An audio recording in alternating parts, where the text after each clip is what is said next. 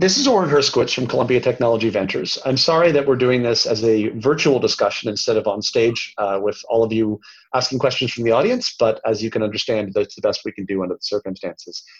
I'm here today with Cami Samuels of Venrock and Bill Harrington from OUP, and they volunteered to talk about some of these questions remotely since it's the best we can do. So first of all, Bill and Cami, thank you so much for making the time for us. I know this is crazy times under any circumstances, and so we really do appreciate it. I'm going to ask each of you to start off by giving a little bit of introduction to you, to the fund, to what kinds of things you're investing in, and also a bit about yourself. How did you end up becoming a VC in the first place, and have you found that life as a VC matches your expectations? Maybe Cami, I'll ask you to go first. Okay. That's a big question. I'll try to be as time efficient as possible.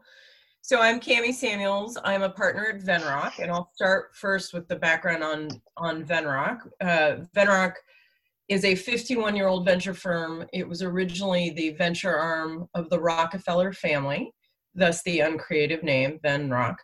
And we've been committed to being diversified investors in tech and broadly in healthcare for the entire history of the firm. Our current funds, I operate out of the private fund, which is a $450 million fund, and we also have a public fund, which is almost that same size. So we have almost $1 billion to put to work at the moment.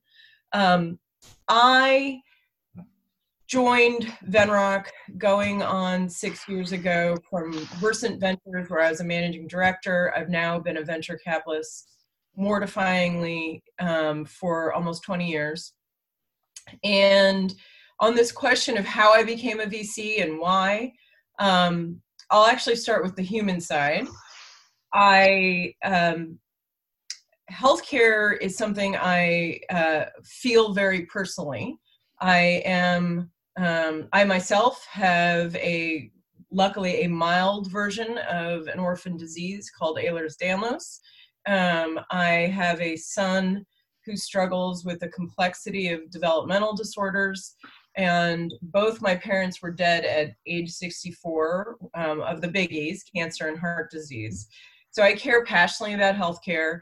And I believe that this opportunity of being at the juncture of the applied healthcare is your opportunity to have an impact in a one-to-many way. And I've been lucky enough to have been involved in bringing a bunch of drugs and a few devices to the market, in helping in whatever way I can. I see the role of venture capitalists as being a catalyst in that process. As to specifically how I got into venture, frankly, when I was in business school, I was pretty much the only kid not in the venture capital club who didn't take the venture capital class. But towards the end of my business school career, read a quote from Arthur Rock, who's a venture capitalist, where he said, if an entrepreneur tells me that they're here to make a bunch of money, I show them the door. If they tell me that they're here to change the world, I say, let's sit down and talk. And suddenly I realized that this thing that I was miscategorizing as being like an investment banker or something like that, venture capital, could really be impactful and impact the world. And that's what caused me to be intrigued by VC once upon a time. And would you say, Bill, before I move to you, Cami, would you say that your last multiple decades in the field, would you say that being a VC has lived up to that expectation? I mean, has it matched the reality on a sort of day-by-day and month-by-month basis? Sometimes you're chief bottle washer, there's no glamour, and you feel like you're making no impact. And then, and healthcare moves slowly, right? Trump's current aspirations that it not move slowly, notwithstanding, healthcare moves very slowly. So day to day, you don't always feel like you're making an impact. But over this course of this 20-year career, I do have some pride of, I wouldn't say ownership, right? Because again, we're a catalyst. But you have this pride of, wow, we have really impacted companies and healthcare over and over again. And there's a lot of long-term satisfaction in the job. Great, thanks. Bill, over to you. Thanks, Oren. So my name is Bill Harrington. I am the managing partner at Osage University Partners. We're based just outside of Philadelphia. I'm a physician originally, and after college and medical school in Boston, went out to the Bay Area for postgraduate training, and as so often happens, got kind of caught up in the entrepreneurial ecosystem there, started a company, was elected president of a large practice, because at the time capitation was becoming a force in the delivery of healthcare and size mattered. So elected president, which was like a 3-year ascent to that position. So went back to business school, got my MBA at Berkeley at night. So finished my cases, change out of scrubs, drive over to Berkeley, go to business school at night. So busy couple of years. And then ended up, as I was finishing that, the venture guys that I had been working with as a casual clinical consultant changed the conversation to, have you ever thought about leaving clinical medicine and joining, becoming a full-time VC? And of course I hadn't, because I had just gotten through this gauntlet of medical training, but did both for a year, enjoyed the venture stuff so much that I ended up making the transition, and I joined 3 Arch Partners, was a general partner there for 15 years, and then connected with my partners, Mark Singer and Bob Allison, out here in Philadelphia, who were starting a very novel fund based around university tech transfer activity called Osage University Partners, in an arrangement where we partner primarily through the tech transfer offices, in an arrangement where we invest in university spinouts utilizing the participation or preemptive rights that are part of many of those agreements. And that was almost 9 years ago now. We have our 3rd fund that we're investing. It's a little under 300 million. We invest in just about everything you can imagine commercializing out of a university. Our world is divided into life science and not life science. I manage the life science activities, which account for about 2/3 of our investment dollars. Most of that is in therapeutics. When you think about what comes out of university labs, it's primarily therapeutics. Not much, though some devices, research tools, and diagnostics, but the vast majority of the investments we make are in therapeutics. And then on the non-life science side, it is really broad, from rockets to invisibility cloaks to cybersecurity. It's anything you can imagine coming out of a university lab. And that's my story. And just for size and scope, roughly how many investments has OUP made from the 3 funds you guys have done? Our model is a little different. In some ways, it's very similar to traditional venture. A couple of points to make. We don't raise money from the universities. I think a misconception is somehow our dollars come from the universities or university endowments. We assiduously avoid that because we wouldn't want to have any potential conflict of interest around investment decision making. And some of our investments can be very, very small if the university's participation rate is tiny. So the number, I think, is a little misleading, but we have made about 84 investments now, 85. Some of them are in the hundreds of thousands. Most are in the mid-single digit millions. Got it. Thanks. So, when we were planning on doing this at Autumn in March in San Diego, we had a long list of questions that were, I think, felt appropriately reflective and forward-looking and optimistic. I think it's safe to say now that we're in roughly a week into America's experiment in social distancing and the terrible impact that the COVID crisis is already having on our economy, and on the health of thousands of people across the country, that before this call, we agreed that we would probably end up focusing primarily on the new reality that we're living in today. I know that within my office at Columbia, but also across the industry, one of the questions we're hearing most is, what's going on with VCs? How is this impacting the field? In so many ways, it is in situations like this that really highlight the need for ongoing innovation in life sciences and bringing new medical devices and therapeutics and diagnostics to market to be able to effectively deal with the existing healthcare challenges in the country, but also new ones that crop up. On the other hand, you guys are also for-profit entities that need to be keeping careful track of your cash and where you're placing these investments going forward. And so we're going to spend a bit of time now trying to get inside the heads of what it's like being a VC in the time of COVID. And so maybe we could start off with, and Bill, since you mentioned that just before this call, you were getting off your quote unquote regular Monday partners meeting. How did that go? How is the mood? How is today's meeting different from meetings last month? And how are you interacting with your portfolio companies? What advice are you giving them? How are you guys thinking you're getting through this? That's a good question. I'd say it was fundamentally different in obviously that we focused almost exclusively on what's going on with COVID as a consequence of COVID.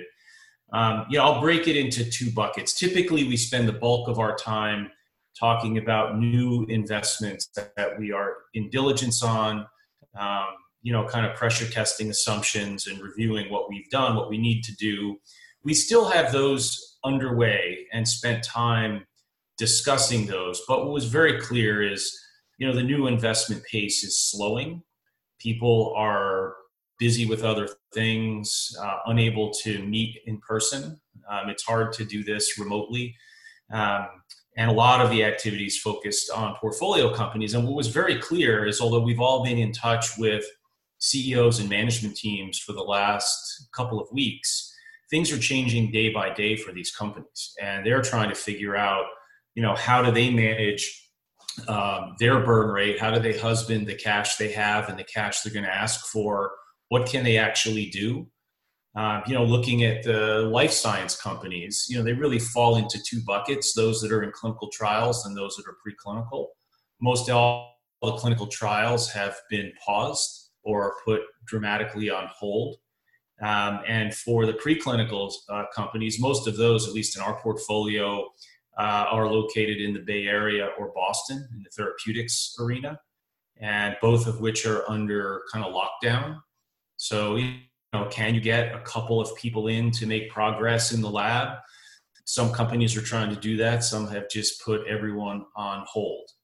And that's been changing day by day. One company said, hey, we don't see this affecting us in any real way. Last week, this morning, I got a call at 6:30 in the morning. We're shutting everything down and figuring out how we're going to save the money we have. So, it's a little hard to know right now. I don't see it getting any better for a while. And I think companies are going to be looking at how do they reduce their burn rate to an absolute minimum during what will be perceived as a dormant period. And then on the new investments, I think one of the concerns is, why would we want to invest new money in a company that's dormant? So some companies, we think the science is very exciting. 2 weeks ago, we were ready to make an investment decision. The question now is, well, would you put your money in today and have it basically fund a company that's dormant for some number of months or quarters? Or do we wait and invest at a time when they can actually put those funds to use in furthering the technology they're developing? And all of that is a kind of a complex matrix that is changing day by day, if not hour by hour. Right. And that's complicated too, because it's one thing if it's a company that hasn't really yet started and is pitching you for their seed or A round, where if they don't start right away, everyone's doing something else and there's no real impact on them. But if those are companies that already raised their seed or A rounds and are now trying to raise their B rounds or their A rounds, a 3 to 6 month delay could become an existential threat to the company. So that must be very complicated. See companies that you love and would love to invest in, and yet, why would you put OUP's money into something that they're then just going to spin, burn down without making forward motion? Exactly. Yeah, that's hard. Cami, what's it looking like from Venrock? You also just came out of a partner meeting this morning. I came out of the healthcare team meeting. I have my partners meeting starting at 11 Pacific. So first of all, we're so lucky to have Bill on this call. He's got tons of experience and wisdom. So anything I add is mostly liking and agreeing with what Bill said. Next Monday, I am co-leading a strategy session where we're going to go through the entire portfolio at Venrock. And one of the things that might be interesting for your audience is that we will categorize companies in red, yellow, green. Green companies are the few companies that have actually more tailwinds as a result of COVID-19. So that might be a company that happens to have a therapeutic that might help the disease, or for instance, in our healthcare IT portfolio, a telemedicine company might actually get tailwinds. We have in our tech practice, we have several companies in sort of the defense area that might in fact get tailwinds. The vast majority of the companies will instead be in the yellow or red category. The yellow companies will by and large be companies that have the ability to cut, burn, or to adapt, but will be delayed and will struggle. And so they're yellow because we think we can see our way to them surviving through this crisis, but they will be impacted, and you need to be clear-eyed about them being impacted. And then the last ones are the red ones, which are often companies that needed to raise money pronto, have a substantial burn that's hard to mitigate, and or had to stop an important clinical study or something like that. And we're going through this exercise to, one, understand how the portfolio overall is doing and the fund is doing, but also to understand where we need to move capital around to support our companies. So overall, I would say the mood is concerned, but not panicked. We are still open for business for new deals.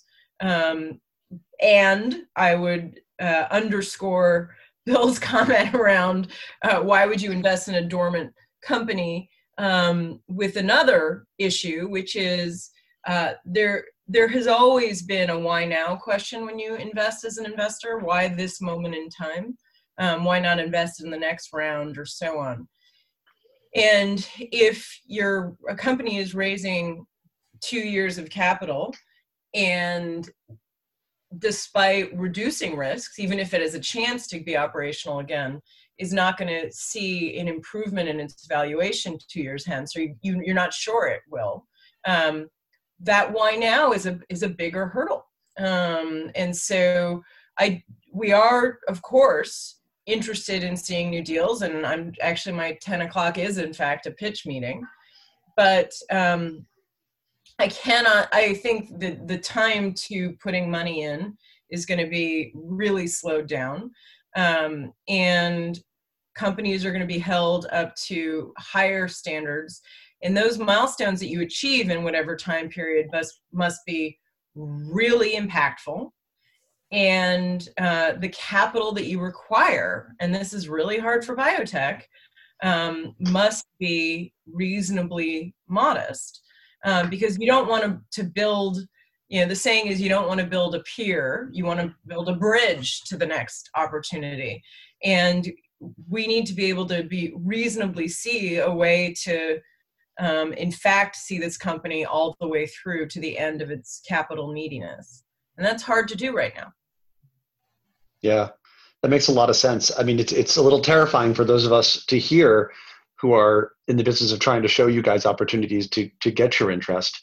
But it certainly makes sense that managing your own capital would be incredibly important. And Kemi, I think it's an interesting idea that there are going to be some companies that are doing great and you should continue to fuel.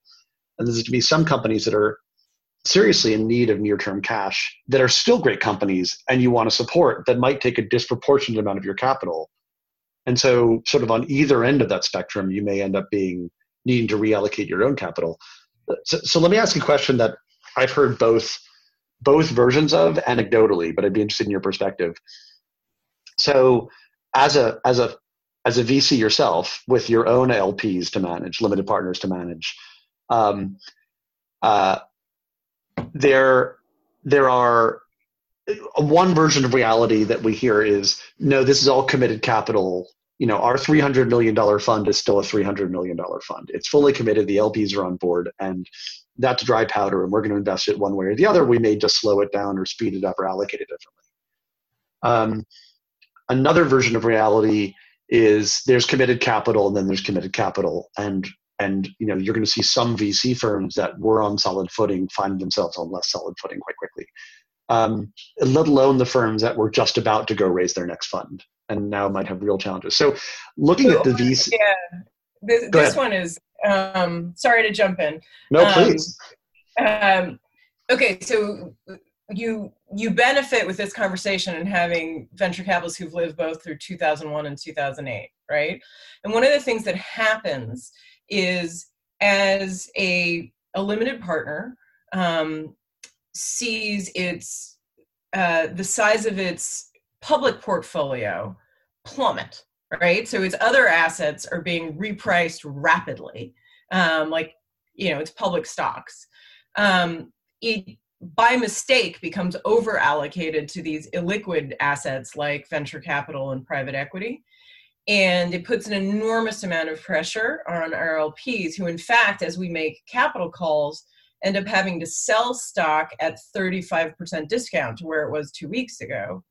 And so, yes, the money is there, and the VCs who are, and it will be there.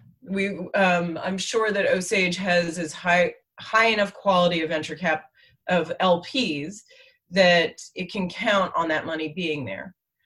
But if you don't show your LPs that you're shepherding their now extremely precious capital carefully, they won't be there next time. So, because they're in a lot of pain right now.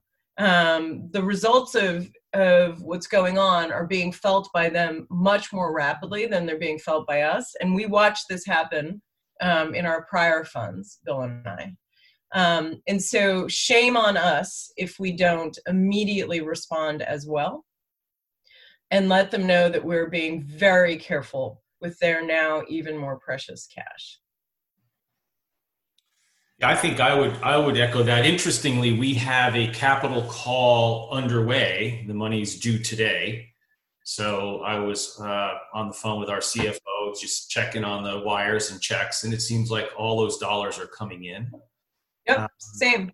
But Cammie's point's a good one, is that, we both have relatively new funds and so-called, lots of fresh capital, but it's fresh capital that's on our LP's balance sheets.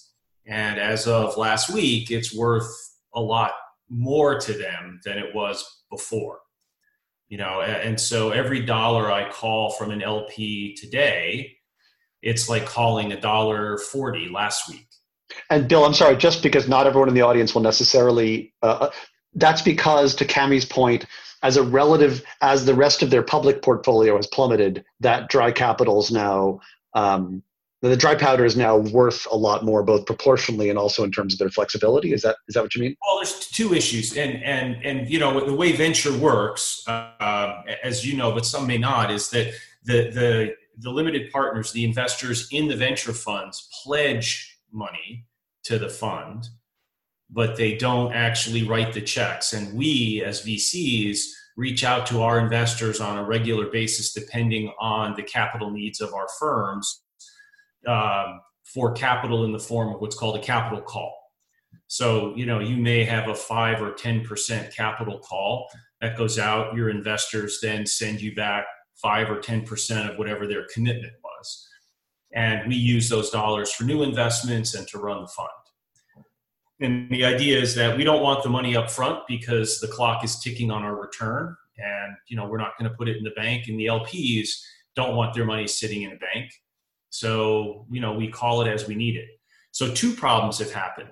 One is, as Cammie said, all of a sudden their public positions, which are marked to market, are worth a third less than they were. And they don't want to sell those because there's a belief that maybe those will come back over time, but let's not sell at the bottom. On the other hand, they have a liquidity requirement to fund these private equity and venture capital calls. And the thought is, where's they going to get the money to do that? And they have some of it set aside and they've planned ahead. But if they have to sell public equities to take those dollars and send them to us, they're not very happy because they're selling them at the bottom and at a deep discount. So every dollar we call is worth a lot more to them than it was before and causes them a lot more pain to send to us. So we have to be really thoughtful about what are we doing with their dollars? Can we do anything to our burn rate as a firm, let alone the company burn rates, to require less capital during this period of time? And that also slows the new investment pace because the bar is just that much higher right now. And the only other thought to add is a lot of times for these limited partners, they have a basket of investment vehicles that they invest in, from, commodities to the public markets to us. And we represent alternative investments that they think of as their highest risk and ideally highest upside potential investment area. And most of these limited partners try to keep alternative investments to, some 2% of their portfolio, some 5%, some 10%, but they don't want them to be 25% because we are riskier and we require them to lock up their capital for 10-year funds, and it's usually longer than that. Well, so now with their public and other asset classes declining and being marked to market, we are inevitably too high as a percentage of their portfolio. And so if we don't shepherd their capital, my goodness, when we go back out to raise money, they're looking for places to cut back on alternative assets at that moment. And we'd be a candidate. So you really have to be, to signal to your LP that you're appreciative and conscious of their, of the crunch that they're in, and be extremely careful with your dollars. And that's not to say frozen. The best companies in America are formed during these downtimes, frankly, because in the end, Bill and I are in the business of buy low, sell high. So there's great opportunity too. You just have to be that much more careful.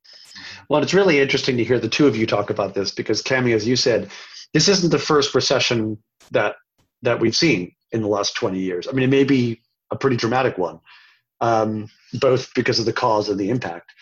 But at least the way we've seen it, being a world-class university and in New York, is over the last 5 years until 2 weeks ago, there was such a huge influx of new money and new funds being launched and people switching careers and becoming life science VCs. I'm wondering what you think about, as we look to the 5 years ahead, do you think there'll essentially be a flight to quality, that there are the firms that have been around, the VC firms that have been around and stood the test of time, that the LPs are going to keep releasing their money there? Or how do you think this will shake out based on what you saw last time around? I don't think that history necessarily predicts the future in these venture firms, or private equity firms. Humans and their responsiveness to this specific situation predict the future. But I will say that we're concerned both relative to entrepreneurs in our portfolio and newer partners in the firm that they've only been in frothy times. I've been calling it bacchanalian times that we've been in. And so we all need to adjust to the new reality and hope that that we have the maturity to understand our context as being different. And, again, to just be so appreciative to still have limited partners who are there to support us in good times and bad. Yeah, I think the limited part, the investors, institutional investors that incorporate venture capital and private equity in their portfolio are and really should be very long-term, if not infinite horizon, long-term focused, and have a lot of lot of assets under management because, as Cami said, I mean, well, venture capital is, single digit percentage, and you have to have a large portfolio to even entertain it. And the very best and most successful investors look at venture over a very long time horizon. I share her concern that, my colleagues who have joined or entered the venture ecosystem over the past 5 to 8 years have known nothing but up and to the right. And, the marginal dollar that's put in a biotech company always, generates money almost every time. And they just don't quite understand how there can be structural issues that even with the best technology in the best hands, the best circumstances, it still ends up, running into a brick wall. And right. The three of us have lived through the biotech winter, right? And I talked to my team about it, and they're just mystified. Right. Talking about buggies and buggy whips. How could that be? And how many companies have we seen in the past 5 years where their plan is to raise a small A, a very expensive B, and then go public 9 months later? And these public markets, I think, are unpredictable to say the least going forward. And financing plans, these biotech companies require enormous amounts of capital. And I think we're going to see a real shakeout in these medium and later stage companies that are entering the period where they really require massive infusions of capital to stay alive. That makes sense. So I want to follow up with one more question about investing during this time of COVID, and then I also wanted to ask a question about geography, which I'll come back to momentarily. But so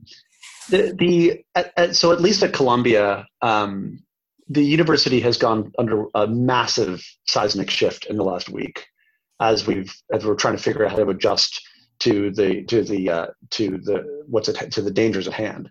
And part of that has been sending the students home and keeping them safe and lowering the density on campus.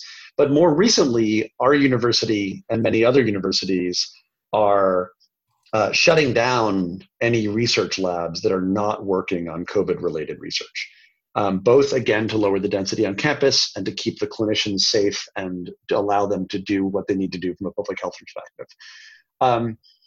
Both for, I think, a public interest view, and also because their existing research programs have been shut down temporarily.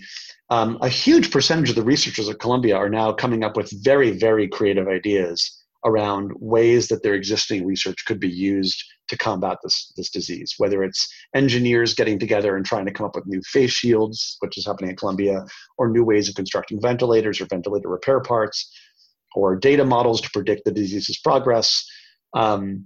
It seems like, especially at the intersection of engineering and life sciences, there's a tremendous amount of creativity flourishing. And Cami, I think you mentioned earlier, some of the world's best companies have been formed during these crises. Are your firms, are you likely to see VC firms proactively looking at this next generation? Like, are you shifting some of your focus or some of your funds towards things that could be tagged as COVID response or COVID inspired? Or is that not yet part of any kind of investment strategy in particular? No, is the answer for us, in the sense of making new investments that are COVID response. If an existing company can help the effort, absolutely. But the urgency of this situation, combined with the practical realities that it takes a while to go from 0 to 60 in company formation, means that practically a standing start newco is really challenged to actually produce, in particular, a drug in rapidly enough to be relevant here. We're either going to get to herd immunity through a vaccine, which would be awesome, or we'll get there because everybody's, or 60% of the population is going to get it. And that time frame is pretty constrained. So I am seeing companies sort of redeploy in certain areas, but in terms of looking to invest in standing start businesses that are COVID-19 specific, that's not happening. I would echo that. We've discussed this explicitly, and just the time to make any kind of reasonable progress is too long to be relevant here, unless you're pivoting and repurposing existing technology. And that's really in the world of therapeutics, where the development timelines are so long. You mentioned face masks and ventilator parts, and I think there might be some opportunity, but not really on a venture scale and for venture returns. Yeah, that makes sense.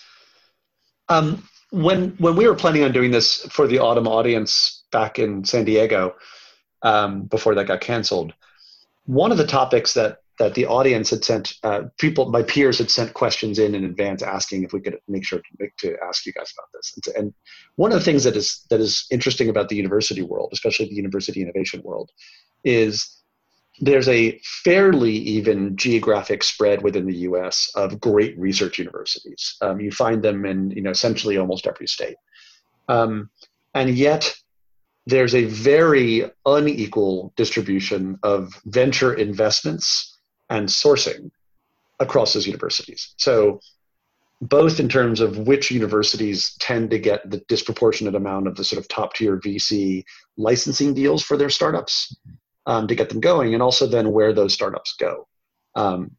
So I'm interested. There's a two-part question. The first is going to be trying to think back about what life was like in what seems like an eternity ago, but was actually only 2 weeks ago, in terms of what role geography plays in your investment decisions, in terms of deal sourcing and where you put those companies. And then maybe just you could work into that. Well, the inherent question there was for those people that are either not in one of the big hubs like Boston, Seattle, San Francisco, New York, but we're between the coasts. What's the best way for them to get things to the VC's attention, or are they just, as someone said, are they just SOL? I think there's two separate fundamental questions baked in there that I pulled out. One is that latter piece, which is if you're not, in the Bay Area or Boston or New York as a university and a tech transfer office, how do you get the attention of the mainstream venture community? I think the second part, which came earlier in your question, is this issue of the companies, no matter where the technology is sourced from, often seem to set up shop in the Bay Area or Boston, at least for therapeutics. And that's that's where we spend most of our time. So that's, I think, what's relevant here. And I think they're for separate reasons. And I'll take the first piece initially. And I think there, the venture community is based primarily in California, Bay Area, a little bit San Diego, and in Boston, and to some extent, New York. So those institutions, which historically have been very prolific, and one of the reasons the venture communities have grown up in those areas is because the university ecosystems have been very prolific and very entrepreneurial early, particularly in the case of Stanford in the Bay Area. And as those ecosystems have developed and become self-sustaining with respect to startup activity and entrepreneurship, there's just a very tight connection between the venture community and the universities. As you move beyond that, and that's really most of the country, as you point out, you've got tremendous university activity and research occurring all over the country, but very little venture attention. Some of the venture connectivity is driven by alumni. If you're a Michigan alum, you may spend time at Michigan or get involved in their MTrack efforts. But by and large, the interaction of VCs with universities outside of the coast becomes very PI or VC specific. So for a number of us, if you're interested in an emerging area in science and you do your read the literature and you identify a PI who's based in St. Louis, that's an individual that you may reach out to and try to get something going specifically there, but you're not going to spend time in St. Louis looking around at what is going on in St. Louis. You're going to go to St. Louis looking for a specific piece of technology you've identified a priori. And I think that's the big challenge for universities who are developing portfolios of opportunities where no one of those rises to the level that would be attractive to a VC and drive a visit to that university without having a predetermined reason to go. If it's a tortured way of saying it, but we don't go just meet with universities. VCs don't spend time in the middle of the country just meeting with universities to see what they've got going on. It's just not efficient. And Cami, maybe so if you are one of those universities in the middle of the country, if you're not a top tier institution in a startup hub, any tips on how to get your attention? How should these folks get things in front of, not necessarily you, but is there anything that you've seen people do well? I'd actually, Bill, open to you too. Are there any things that you've seen universities do well that have worked if you're not blessed to be, Harvard, Stanford, MIT, Columbia, et cetera? Couple of ideas. One is, so an observation and then some ideas. An observation is, we've seeded 2 companies in the last year. One, all the technology came out of Stanford. We're just being stereotypical venture capitalists in every way because we're in Palo Alto. The other, the university is coming out of UT Southwest, and we're actually formed a sponsored research agreement with Southern Illinois University. So definitely middle of the country, and not in the typical VC deal flow at all. And how did we get to the latter? It was great paper, right? So a paper that we happened to see. Actually, the academic did not see it this way. We saw the science addressing a specific unmet need. And so, down arrow from that, what can universities in the middle of the country do? One, obviously, get your science published in great journals and so on. 2, identify an unmet need that it could be useful for, and don't have it say just cancer, right? It has to be quite specific. 3, this was an idea that came to me just as we were talking. I actually have, this week, will close on a new seed that is just, frankly, an entrepreneur in residence who has a hunting license in a few therapeutic areas and a few technology areas that we're interested in. And my EIR is relegated to Zoom meetings right now. So in some ways, the changing of human habits towards these virtual meetings as opposed to the physical meetings might be beneficial to the middle of the country. Again, once we process through the stasis that I think is largely going to exist for a little while as people come to understand the new reality, I think that there's an interesting change to the way Americans work that might be helpful here. Yeah. Well, that's great. That's very helpful. I know we're running out of time, so I just will say I want to thank both of you for taking the time to have this conversation. I found it, obviously these are scary and depressing times, I think, for many of us. And yet, in the best case scenario, when our society moves through this, there will still be diabetes. There will still be cancer. There will still be the need for surgical tools. There'll still be the need for cybersecurity and other things, and the climate that we've all been working on previously. And so to hear your predictions that while there'll be some temporary disruptions to the supply chain, as it were, for these startups, the venture funding, that there is a future for venture, and there's a future in particular for early stage life sciences venture, is incredibly encouraging to hear. So thank you for taking the time to speak with us today. We really appreciate it. Or one last thought on that, biopharma has been, this over the last year or two seems to have become big tobacco, right? the industry that everyone loves to beat up. And now suddenly the world is appreciating biopharma. So big picture, there is reason for optimism. Right. It's true. Great way to end. Yeah. Thanks, guys. Talk to you soon. Thank you. Bye-bye. Bye.